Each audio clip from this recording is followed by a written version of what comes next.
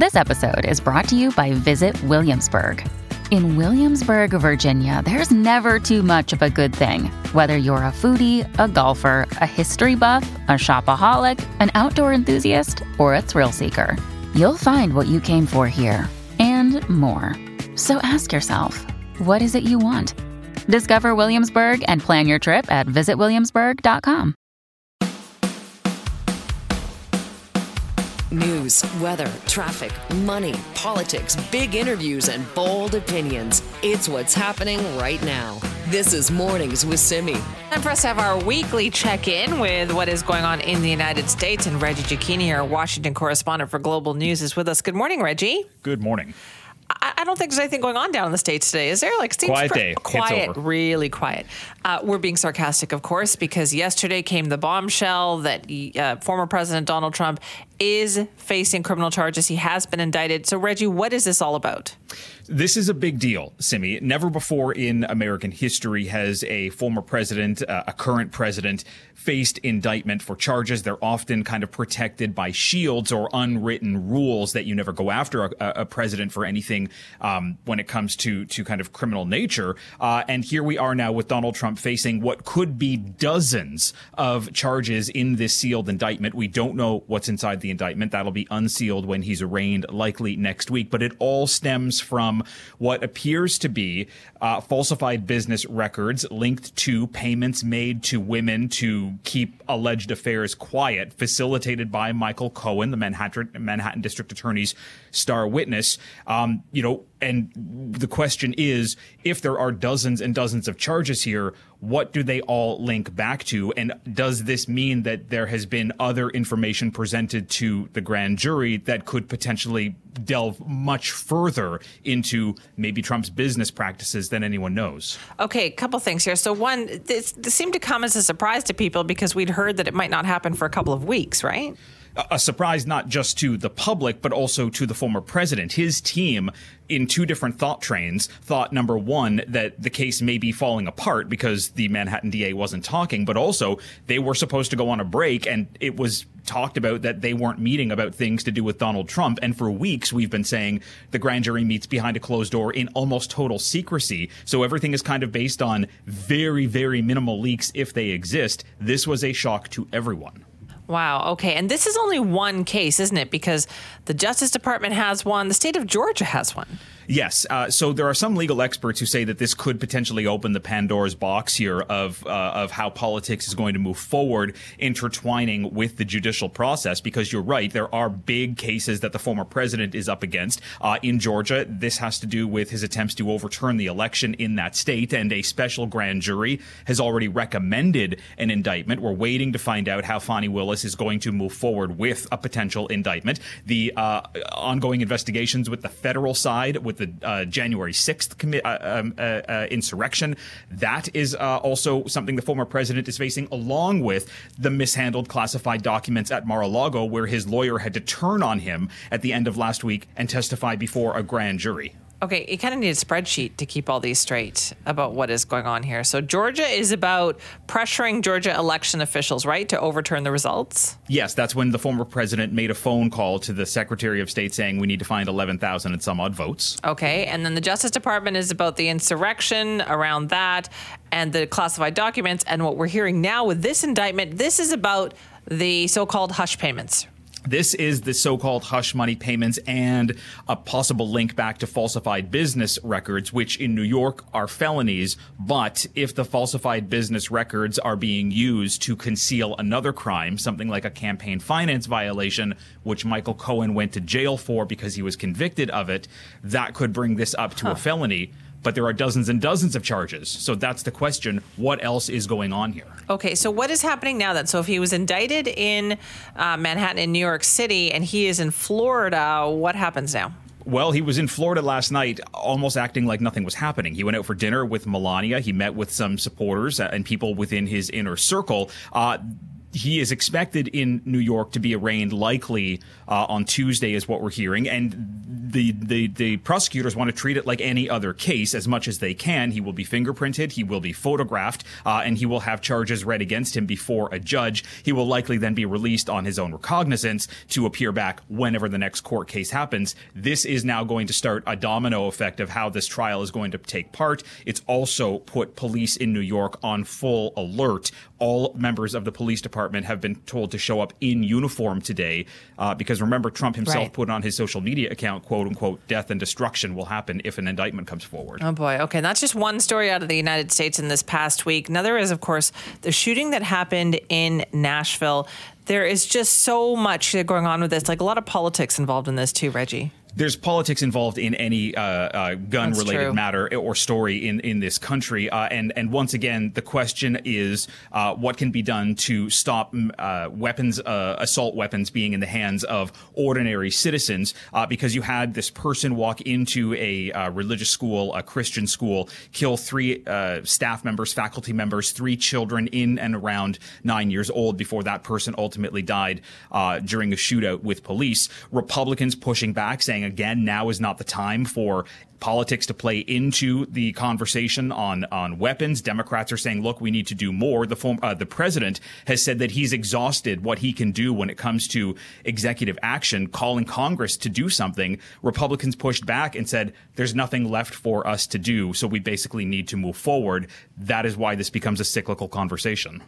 Okay, so there's that, and a couple other stories we wanted to talk to you about this morning, too. Like, and this one kind of fell under the radar, I feel like, even though so many people have a vested interest in this one. And this has to do with the subject of the first season of the Serial podcast, Adnan Syed, who had his murder conviction reinstated.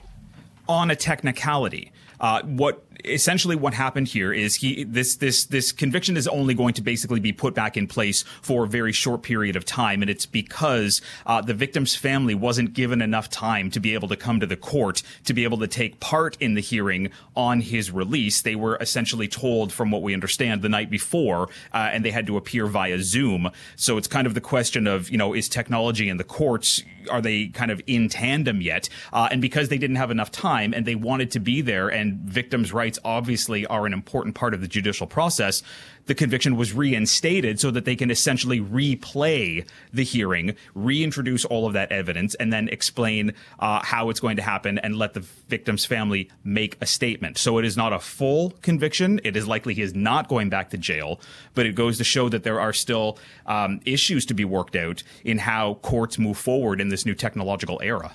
Okay, that one is such an interesting one. It's this case that never ends. And as well, the story out of Idaho. And this seems to be happening state by state, where every state seems to be coming up with some rules dealing with abortion. But this is a new one in Idaho. This is a new one, which is going to make it impossible for anybody to assist somebody in getting an abortion outside of the state. There are also far more kind of vile, and apologies for the editorialness on this, but gross additions to what the state is trying to do, especially if somebody is intending to get an abortion. Somebody can file a lawsuit to stop that, including a possible rapist who may be the father will now be able to petition the court to stop somebody from getting an abortion. This is what the state is trying to put forward now.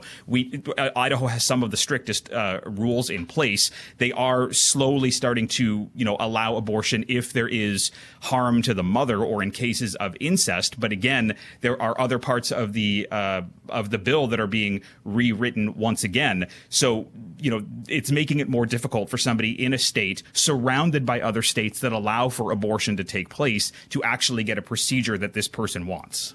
Okay, but that rule seems like way too far. Like, and I've heard about other ones happening in some other states too. Like it just feels like, having left this to the states now, there's quite a patchwork of what's going on, isn't it? There is, and this was the concern after it was rolled back, after Roe v. Wade was rolled back last summer, that it was going to allow for states to essentially go rogue with how they intend to move forward with their own legislation. Remember, too, we're also waiting on a Texas judge to make his decision on whether or not medication abortion is going to be outlawed across the country pending a likely appeals process. So it's getting more difficult, even in states where abortion is allowed, for a woman to be able to go out and safely access the procedure that she needs, because states far away are trying to change the laws of the land because there is simply no more constitutional right for a woman to take care of her body in the way that she deems it necessary. Also not giving doctors the chance either. I guess it sounds like legislators are going to be able to decide when a mother's life is in jeopardy. That's part of some of the amendments that are being written, especially in Idaho, where, again, a doctor will come forward. And look, there are a lot of doctors right now who don't want to find themselves having to go to jail. So they're working kind of under the shroud of secrecy here to ensure that a woman can get the care that she needs. Look, there are some private organizations that are now hiring small private planes to be able to fly women around because a private jet often doesn't need to register itself with passengers to land at a smaller airport. This is something that's now starting up around the country. It's costly, but this is where America is at in a post-Roe world. Oh, boy. All right, Reggie, thank you so much for all that. Thank you. Families have a lot going on. Let Ollie help manage the mental load with new cognitive help supplements for everyone 4 and up, like delicious Lolly Focus Pops or Lolly Mellow Pops for kids. And for parents, try 3 new Brainy Chews to help you focus, chill out, or get energized. Find these cognitive health buddies for the whole fam at ollie.com. That's OLLY.com. These statements have not been evaluated by the Food and Drug Administration. This product is not intended to diagnose, treat, cure, or prevent any disease. This is Mornings with Simi on 980 CKNW. 3 years ago in Nova Scotia, 22 people were killed in a horrible mass shooting. Went on for 2 days. It seemed like the entire time the public knew so little about what was going on. They just weren't given the information. And it took an outpouring of public demand for an inquiry to delve into what was going on behind the scenes with police. Now the report that looked into all of that has come out. For the RCMP, there is a lot to learn here. Let's break it all down now. Alicia Draus joins us now, reporter with Global News Halifa. Good morning, Alicia. Good morning. How's it going? It's going. This report is some fascinating reading in here and certainly not very flattering to the RCMP. Can you break it down for us? Yeah, and so there is a lot to break down. So the report itself is over 3,000 pages. It's divided into 7 volumes. So there's a lot to go through. And one thing the commissioners did really emphasize yesterday before they presented the report was that both the report and the public inquiry itself were never actually about laying blame, but rather about just investigating the causes, the context, the circumstances that really gave rise to the mass casualty. Of course, at police response and the steps that were taken to inform and, engage the victims' families and just the public in general. And so the report included a total of 130 recommendations. So as you mentioned, police, a lot of kind of scathing details in this report. Over half the recommendations were specifically about policing. Wow. Okay. Some of the things that really struck me in here, too, was the communication issue, specifically how the RCMP communicated with the public. What did the report say about that, the kind of failure there was there? Yeah, absolutely. So that was kind of an issue right from the get-go. So the report found that, RCMP pretty early on, speaking to a lot of witnesses, heard over and over again exactly who the gunman was and that he was driving a replica RCMP vehicle. So they knew that, almost instantly. And it took over 11 hours for that information to get out to the public. And even outside of that information, just any information at all really didn't come out to the public. So about at 11:30, so I think about an hour after kind of things started happening, RCMP put out a tweet, just a tweet, saying that they were responding to a weapons complaint in the Portapique area and that residents should lock their doors. Nothing else. And then there was no other information until the next morning when another tweet was issued just saying they were still on the scene. At this point, they had known that there were multiple casualties, but there was no mention of that in the tweet, no mention of anyone being injured or killed, and still no information that the suspect was driving a replica RCMP vehicle. So the report really kind of criticized that, and family members had said previously that had, say, an emergency alert gone out, it would have saved lives the morning of April 19th. And so the report does recommend that federal, provincial, territorial governments really look at the use and reevaluate the use of emergency alerts and the alert ready system and kind of come up with a way to ensure that these systems can and will be used for, really any type of emergency, including these life-threatening emergencies that we saw happen in April 2020. Do we know what was going on behind the scenes then with police in terms of why? Why did RCMP take so long to tell the public? Was there confusion? Did they not know what was happening? Like, what was going on?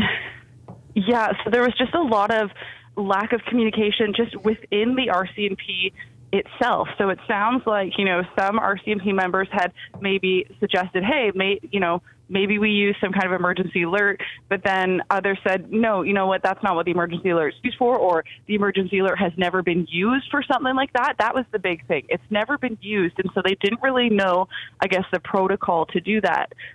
They had said that, the next morning they were getting ready to potentially issue an emergency alert, but by the time, that actually would have been ready, the killer had already been caught and killed himself. So, it's just really a lack of communication within the organization itself. And so, again, the recommendations really look at that and kind of say that there needs to be a whole kind of reevaluation of policing services, communications within the system, and things like that. What did it say about missing chances to deal with this shooter prior to this event unfolding? Because he had come across their radar before, hadn't he? Yeah, he had come across the radar multiple times. So there was multiple instances. There was an assault on a 15-year-old outside his denturist office in Dartmouth years ago. That had been reported to police. Neighbors had reported concerns about domestic abuse from him, as well as the fact that he had illegal firearms in his home. These things had never fully or properly been investigated. And one of the things, too, is that even any report that was filed, they, got rid of the reports after several years. So when something else happened years down the road, they never, had those initial reports to see, this is a pattern. Really? So, just record keeping is a big problem. And the other big thing is just looking at gender-based violence. So the report found that most mass casualties, the perpetrators have a history of gender-based violence and, abuse towards their spouse or their common law partners. And so it really looks at kind of a societal shift in addressing gender-based violence. And that's where the report also kind of speaks to all Canadians, saying that Canadians in general need to stand up and speak out. And it specifically points to men, saying, men really need to take the lead on this because women have been advocating for women's safety for years, but it's time that men step up too and call things out when something's not right. Now, has there, Alicia, been any fallout from the scathing nature of this report from within the RCMP? Like, what was their official response here? So the fallout itself, it's still early days. Obviously, the report just came out yesterday at noon, so I wouldn't say there's been, really any fallout. The other, important thing to note is that we've seen a lot of, turnover or all the senior RCMP officials who kind of were part of this response are no longer with the RCMP. They either got other jobs or retired, and that includes the then Commissioner Brenda Lucki. So she retired. So it's a new commissioner, so we're already seeing some new staff. In response yesterday, they said that, they're looking to address the recommendations, but they need time to go over the report before they can really make any full comment. So not a lot of details on, what we're going to see happen, but lots of recommendations to go through. This isn't the first time they've seen a report like this either. So is it true, though, that they had the ability to communicate differently, but nobody had been trained on the right way to use the equipment? Like the equipment was there, but they just weren't using it? And yeah, that's part of the issue. Like I mentioned, like with the emergency alert, the issue is just it had never been used in a system like this or in an issue like this before, so they didn't quite know what to do. Also, even outside of communication, there was just different technologies that they had they weren't aware to use. So there was when they were looking at the geography of the area, they blocked off Portapique Beach Road where things had been happening. But they didn't realize there was another escape route. So the gunman had actually escaped using a back dirt road 20 minutes after police arrived on scene. So he escaped when police were already there. And police RCMP have a way to kind of map out geographical areas, like a map service, I guess, to look at, the topographical areas. Mm-hmm. But the RCMP at the time, the officer who kind of was in charge of figuring out where everyone was, and the area didn't know how to use that specific program. He had never been trained on it.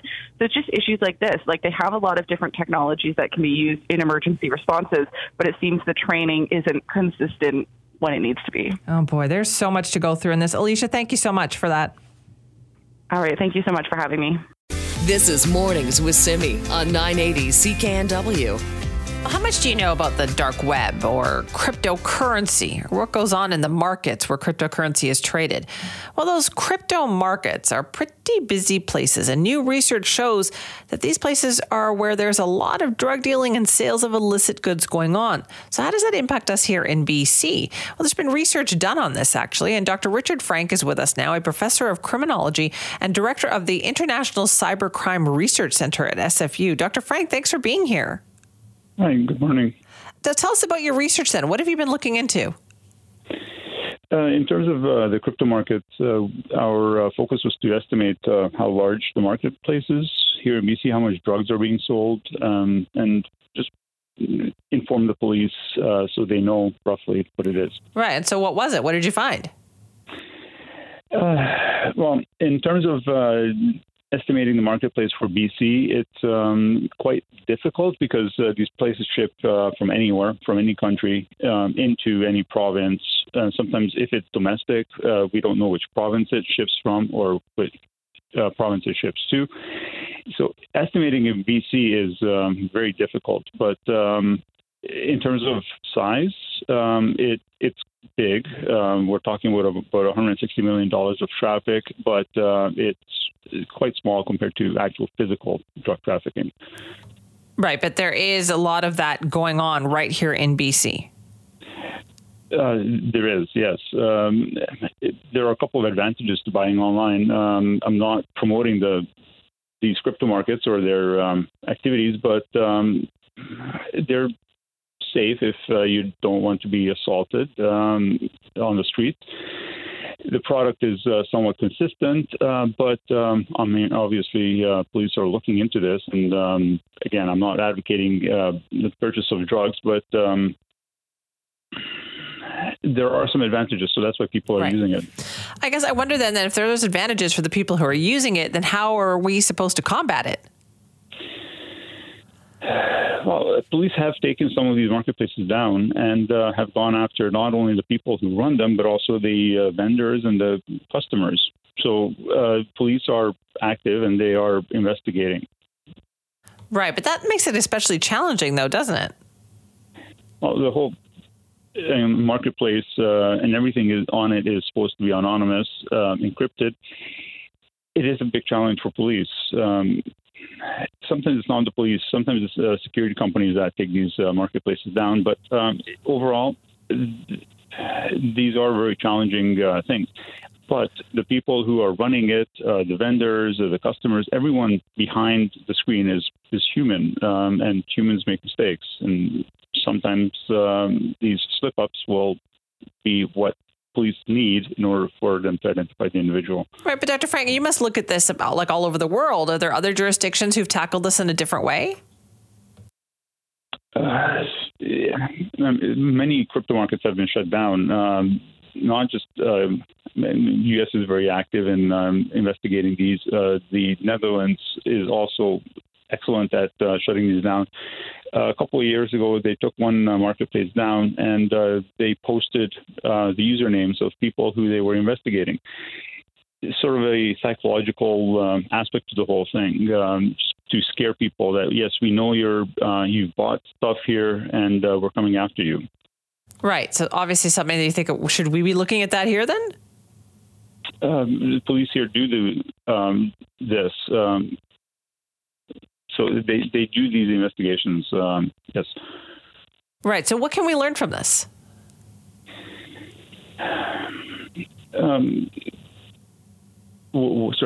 From what perspective? I'm just saying, like, from your research, what do you think is the big takeaway here? Oh, I see. Well, these marketplaces, it's a good idea to periodically do these surveys of these marketplaces to see how they are evolving. We know about 80% of the things on these marketplaces are drugs. It would be interesting to see how that increases or decreases to see what sort of problems we're going to be facing. All right. Well, thank you so much for your time this morning. Okay. Well, thank you. That's Dr. Richard Frank, a professor of criminology and the director of the International CyberCrime Research Centre at Simon Fraser University. This is Mornings with Simi on 980 CKNW. All right, let's talk about money laundering in our province because we all have questions, right? You see someone with a very expensive car or a really luxurious house and you wonder, but what do they do for a living? Where do they get the money for this? Well, new legislation tabled here in BC would allow the provincial government to ask that question. And if the proceeds can't be proven, if it's the result of criminal proceeds or money laundering, they will then move to seize those assets potentially. So is this a good way to tackle money laundering? Will it actually make criminals think twice? Well, Peter German is the founder and principal of Peter German and Associates. And of course, he wrote the Dirty Money Report here in BC. Joins us now to talk about it. Good morning. Good morning, Simi. What did you think about this new legislation tabled yesterday? Well, I was very pleased. It's a topic that's been discussed. You mentioned my Dirty Money reports. We mentioned it back then. I had this discussion with the Attorney General, as he then was, back a few years. He was always very keen on the idea. I'm really quite excited that the province has gone ahead with this idea. Do you think this is a deterrent? What it is a strong message. We will be the only jurisdiction in Canada, provincial or federal, that has UWOs. There are many countries that have them, but we'll be the first jurisdiction in Canada. So it really does send a strong message, and I think it will have a deterrent effect of sorts, but to what extent, it's obviously hard to measure. Okay, so when you say it's an unexplained wealth order is what the exact wording is of this. So how does this work then, Peter? How is this intended to work? Right. Well, the intention is to deal with people who have a large amount of money, the source of which is unknown but believed to be the proceeds of crime of one sort or another, and they're essentially asked the question, where did your money come from? And that proceeding would take place before a Supreme Court judge. If they wish to disclose where the money came from, that's fine. But if they choose not to, then there is a proceeding. And at the end of it, there'll be a decision made whether a presumption can be made that it was sourced from illegal activity. And in that case, civil forfeiture proceedings could subsequently take place that in which that presumption will be used. Right. So it's not like an instant, your house is gone. There's a process involved here. I guess I wonder then, how will these assets be flagged? Like, how will they come to the notice of police, and how will this process get underway? Yeah, well, good question. Take, for example, recently, two criminal money laundering investigations have collapsed in this province, received a lot of notoriety. One just this year and another a couple of years ago. So for whatever reason, those cases cannot proceed in the criminal courts, but the police are still, aware of substantial funds and the source of which can't be explained. So those would be the ideal cases that would be referred to, and they already have been, as we know, to civil forfeiture for their civil forfeiture unit. And those folks will then examine those cases to see whether civil proceedings can be taken against the property. So we're not putting people in jail with this mechanism. It's totally civil. And the test in our civil law is a lower standard than in our criminal law. It's a balance of probabilities. Where did this come from? Right. So there's an investigation. Police have a suspicious person. They see the suspicious person going to a very nice house every day with some very expensive cars, but they don't know where the money came from. And they can say, well, you know what? Let's find out. Yes. I mean, it's in simple form. That's what's involved. But there will be an obligation under this legislation, as I understand it, for the police to have a basis for believing that the money came from an illegal source. So they're not just going to be driving down the street looking for people with big houses. That's not the intent. But this is really going to, I presume, be reserved for the most difficult of cases and the large money cases. And it's a great tool in the toolbox. So when you look at other jurisdictions, you said that have this, not in Canada, but outside of Canada, has it been effective? Has it been used? Well, the one that received a lot of notoriety is England, and England brought in UWOs a few years ago, and the first case that was brought in England involved a woman who spent £16 million at Harrods department store. Now, Simi, that would be difficult to do with the best of times. Yeah. $16 million at a department store, but she did. But where did she get the money? Nobody knew. She was from Azerbaijan, and her husband did not have an income that would support that type of spending. So the question was asked, where did you get your money? And the process took a while. I think it was about a 2-year court battle, but she was eventually ordered to disclose the source of her wealth. And of course, the belief had been that, this was the proceeds of corruption in her home country. So that's the type of case where a UWO comes in handy, because if you had no means of asking a person or compelling them to tell you, then the question remains. There's nothing that can be done. Oh, so this does sound to be then an effective way to do this. But this, as you pointed out in your report too, there are many steps that need to be taken, right? And this is one step. So would you say, Peter, are we making progress from what you wrote in your report? Oh, great question. I have said repeatedly that we cannot forget about criminal forfeiture. So criminal forfeiture is designed to not only take away the proceeds of crime, drug trafficking, and so forth, but also people would go to jail. So people go to jail and they lose their property. So there's a disincentive. The problem with civil forfeiture is it is really filling a gap. If our criminal system is not working sufficiently well to allow for these types of prosecutions, then civil forfeiture at the provincial level fills that gap, but it doesn't put people in jail. So really, they're giving back money they shouldn't have had in the first place. So my point has always been we need a balance of both criminal and civil forfeiture.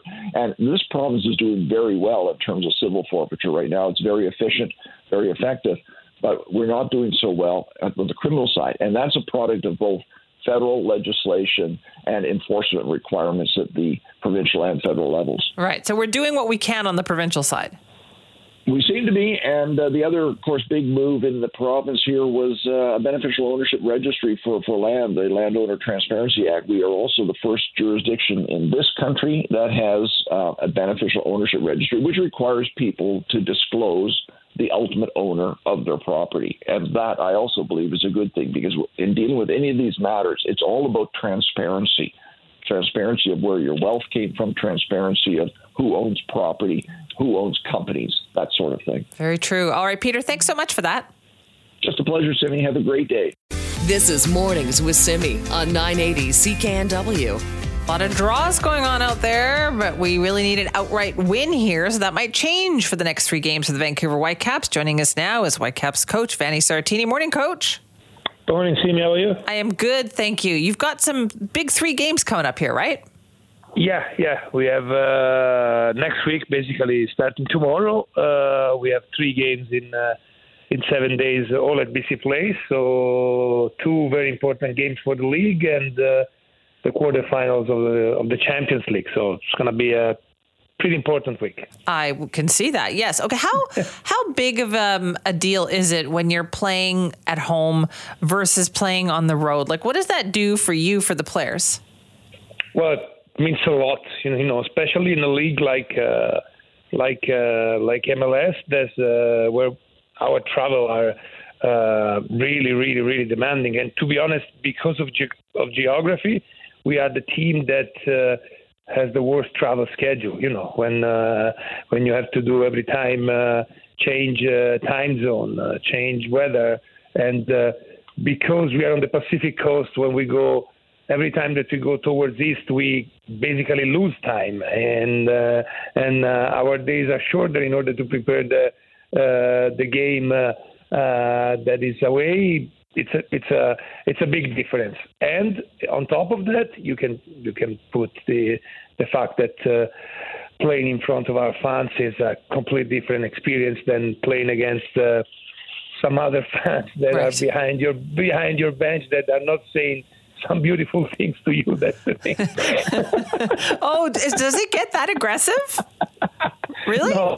Well, to be honest, not every time. Most of the time, And I like also to engage in some banter with the people behind me, that they say something maybe to make me angry, and I just answer to them with a joke or something. So that's and most of the time it ends with them laughing and having a great experience till the end of the game. But sometimes you have someone more aggressive, and I remember a couple of weeks ago, I called my mom in Italy, and I say, "Hey, did you hear something in your ear yesterday? Because they called your name a lot of time behind me." So that's the thing, unfortunately. That is unfortunate. You've got Montreal tomorrow, so what do we know about them? Well, it's a team that changed a lot from last year. Last year they did a great season, but they sold a couple of them very important players to Europe, and so it's a new team, and they're still, I would say, struggling to find their own identity. So we need to exploit that. We need to be able to not make them, I would say, confident on the field. They have a couple of good players, but I think that we have the skills and the capabilities to take all the 3 points tomorrow. I think so too. Listen, good luck tomorrow. Thank you so much. Have a good day and have a good game tomorrow. That is Vanni Sartini, coach of the Vancouver Whitecaps, looking for the win, playing Montreal tomorrow. And don't forget, you can catch all those Vancouver Whitecaps games on our sister station, AM 730. This is Mornings with Simi on 980 CKNW. We're going to tell you about a new movie that is premiering here in Vancouver. It's at Fifth Avenue Cinema. It's actually tonight. It's not really your everyday movie, though. This one is special. It focuses on representation. The cast includes a neurodiverse actor, Jonathan Simoa, playing someone who is on the spectrum. And that person is actually really a reflection of the writer and the director, Connie Cocchia's brother. So we're joined by Connie Cocchia now and Jonathan to find out more about the film. And first off, we wanted to know from Connie about the premise of When Time Got Louder. When Time Got Louder is a coming-of-age story that follows Abby, who's played by the wonderful Willow Shields from Hunger Games, and her brother Kayden, who's played by Jonathan Simoa. And it focuses on this time in Abby's life when she departs for college and leaves behind her brother to pursue her own dreams and experience her own independence and first love for the first time. But her brother really struggles in her absence. And so it's a really beautiful coming-of-age family drama that focuses on just this beautiful, unconditional bond that her and her brother have. Okay, so that's Connie Cocchia, who is the writer and the director of this movie, and it sounds amazing. It's called When Time Got Louder, premiering tonight at Fifth Avenue in Vancouver. We also wanted to ask Connie, though, what is the inspiration behind this movie? I have a brother who's on the autism spectrum and is more profoundly impacted and is nonverbal. And so it was very important to me to create a character like Kayden who shows these characteristics. You know, there's some spectacular autism content out there, but it usually shows savant and gifted-like individuals. And while these are beautiful stories that absolutely should be told, they really only reflect about 10% of the autism community. So it was really important to me that we could show the perspective of how autism impacts a family in this way with somebody like Kayden, like my brother, who, really struggles on a day-to-day basis with some of the challenges that they face. Right. So on that note, then, the actor playing the lead role, Jonathan Simoa, is on the spectrum as well. And so we wanted to know, how did it feel playing a non-verbal, neurodiverse character? So as someone who's been acting for 10 years and auditioning for 10 years, as someone on the spectrum, it hasn't always been easy to audition for roles. And I find, for me especially, it can be quite challenging for me to emit certain lines at moments. So when I found out about the role of Kayden, that he was nonverbal, I actually felt a sense of relief that I wouldn't have to worry or struggle with any line delivery, and I could just emit noises and some behaviors that I would actually have to hide from everyday life. I actually felt that I could show them in this character. And so when I played this character, I felt very free and more authentic, like I could actually be myself. So we talk a lot about representation in movies, right? And how important it is for the cast to reflect that. So we wanted to ask as well the people involved in this movie why it is so important for films to cast neurodiverse actors for films that do involve people who are on the spectrum.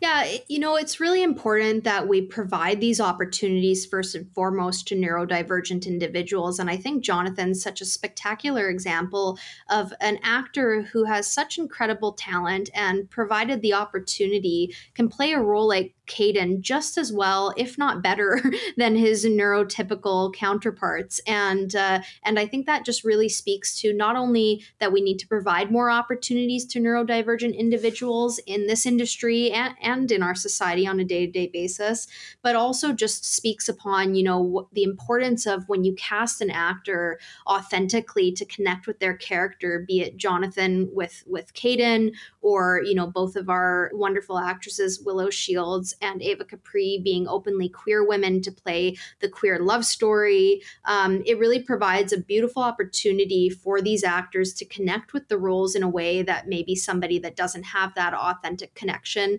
could bring to the character. Yeah, and I think it's also important for authentic representation in the sense that, a neurotypical could easily copy or mimic behaviors that someone on the spectrum could do. I find that it wouldn't have the same effect that someone on the spectrum authentically portraying themselves, because they won't easily understand what it's like to be in that world. And I find it won't come off as impactfully or as authentically as it would as someone on the spectrum would portray it, because only someone on the spectrum would understand what it's like to be overstimulated by very slight triggers. Like an example would be like loud bus noises or very large crowds. Being able to bring that to a role could have a much more powerful impact on the audience, because they're bringing their own experiences, their own perspective, and your own unique mindset to this character that a neurotypical wouldn't normally bring to it.